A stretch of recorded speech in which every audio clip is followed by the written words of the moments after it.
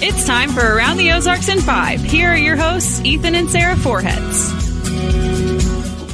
Happy Wednesday, hump day. We're midway through the week, almost after today, I suppose. Let's get started with some news.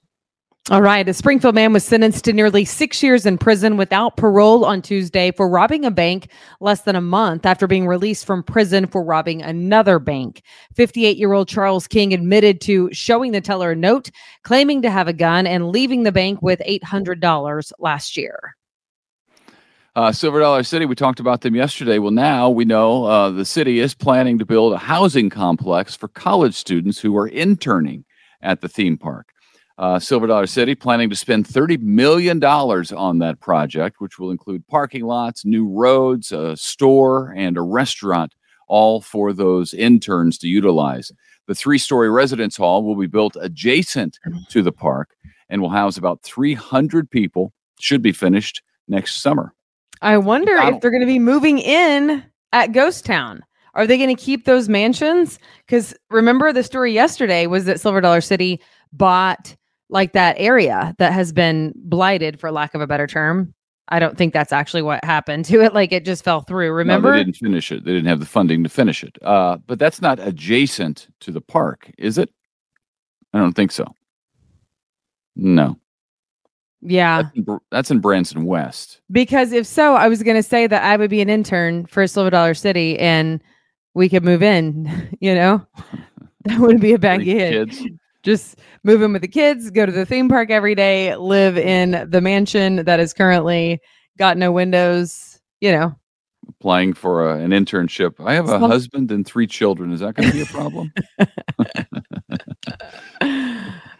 All right. Missouri State Campus, McDonald Hall and Arena on campus there needs a major roof repair that could cost about $300,000. That facility was built in 1940. It was the original basketball arena before the Hammond Student Center and then JQH. It currently houses the Department of Kinesiology and theater and dance studios, as well as classrooms, fitness areas. MSU is asking the Board of Governors for money to fix the roof. I don't think they have an option. I think they have to fix the roof. So should be an easy sell. The Fast Night Greenway Trail is being expanded. This makes me excited, as you know. Construction is underway on this $460,000 project. It'll start at Clay Avenue and continue east through Phelps Grove Park to end at Brookside Drive near the Springfield Art Museum. I love trails. Good trails really do make a difference, right? I know you're big on Bentonville, Arkansas, and I am too. Now it's got a great trail system. Here's the deal. I would literally move to a town or not based on their trail system and all things outdoors. Cause I don't care how cold or hot it is. That's where you will find the kids and me. And Ethan when he's off, because it's just fun and it's free and it's outside and our dog loves it too. So, you know, okay, moving along. The midterm election is 2 weeks away in Missouri, but right now you can vote absentee. And this year, for the first time, you don't have to provide an excuse for voting absentee. That only applies if you vote in person at your county clerk's office, not by mail-in. So in other words, if you have to mail in your ballot, you still have to have a reason to do so and prove that. But if you just want to show up in person at your county clerk's office, you can do that. And Ethan and I just spoke at a county clerk's, it's not continuing education. It was just like a conference, a convention of sorts. But I like this. I like this because in our media days, when you worked election day, it was actually sometimes difficult to get to the polls because you're up early and they're late. So yeah, I like it too. It's basically early voting that they're not calling early voting. They're calling absentee voting without a reason, which is basically early voting. Yeah.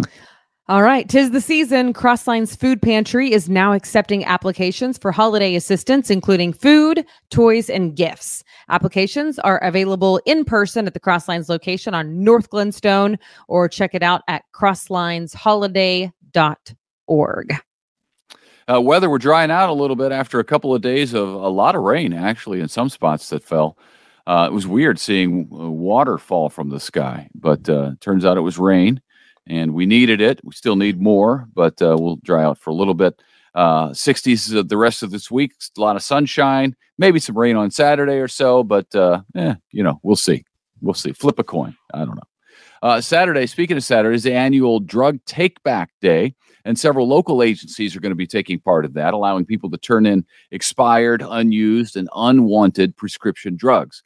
So you go to dea.gov/takebackday, and you can find a location near you. A lot of police stations are taking part in that.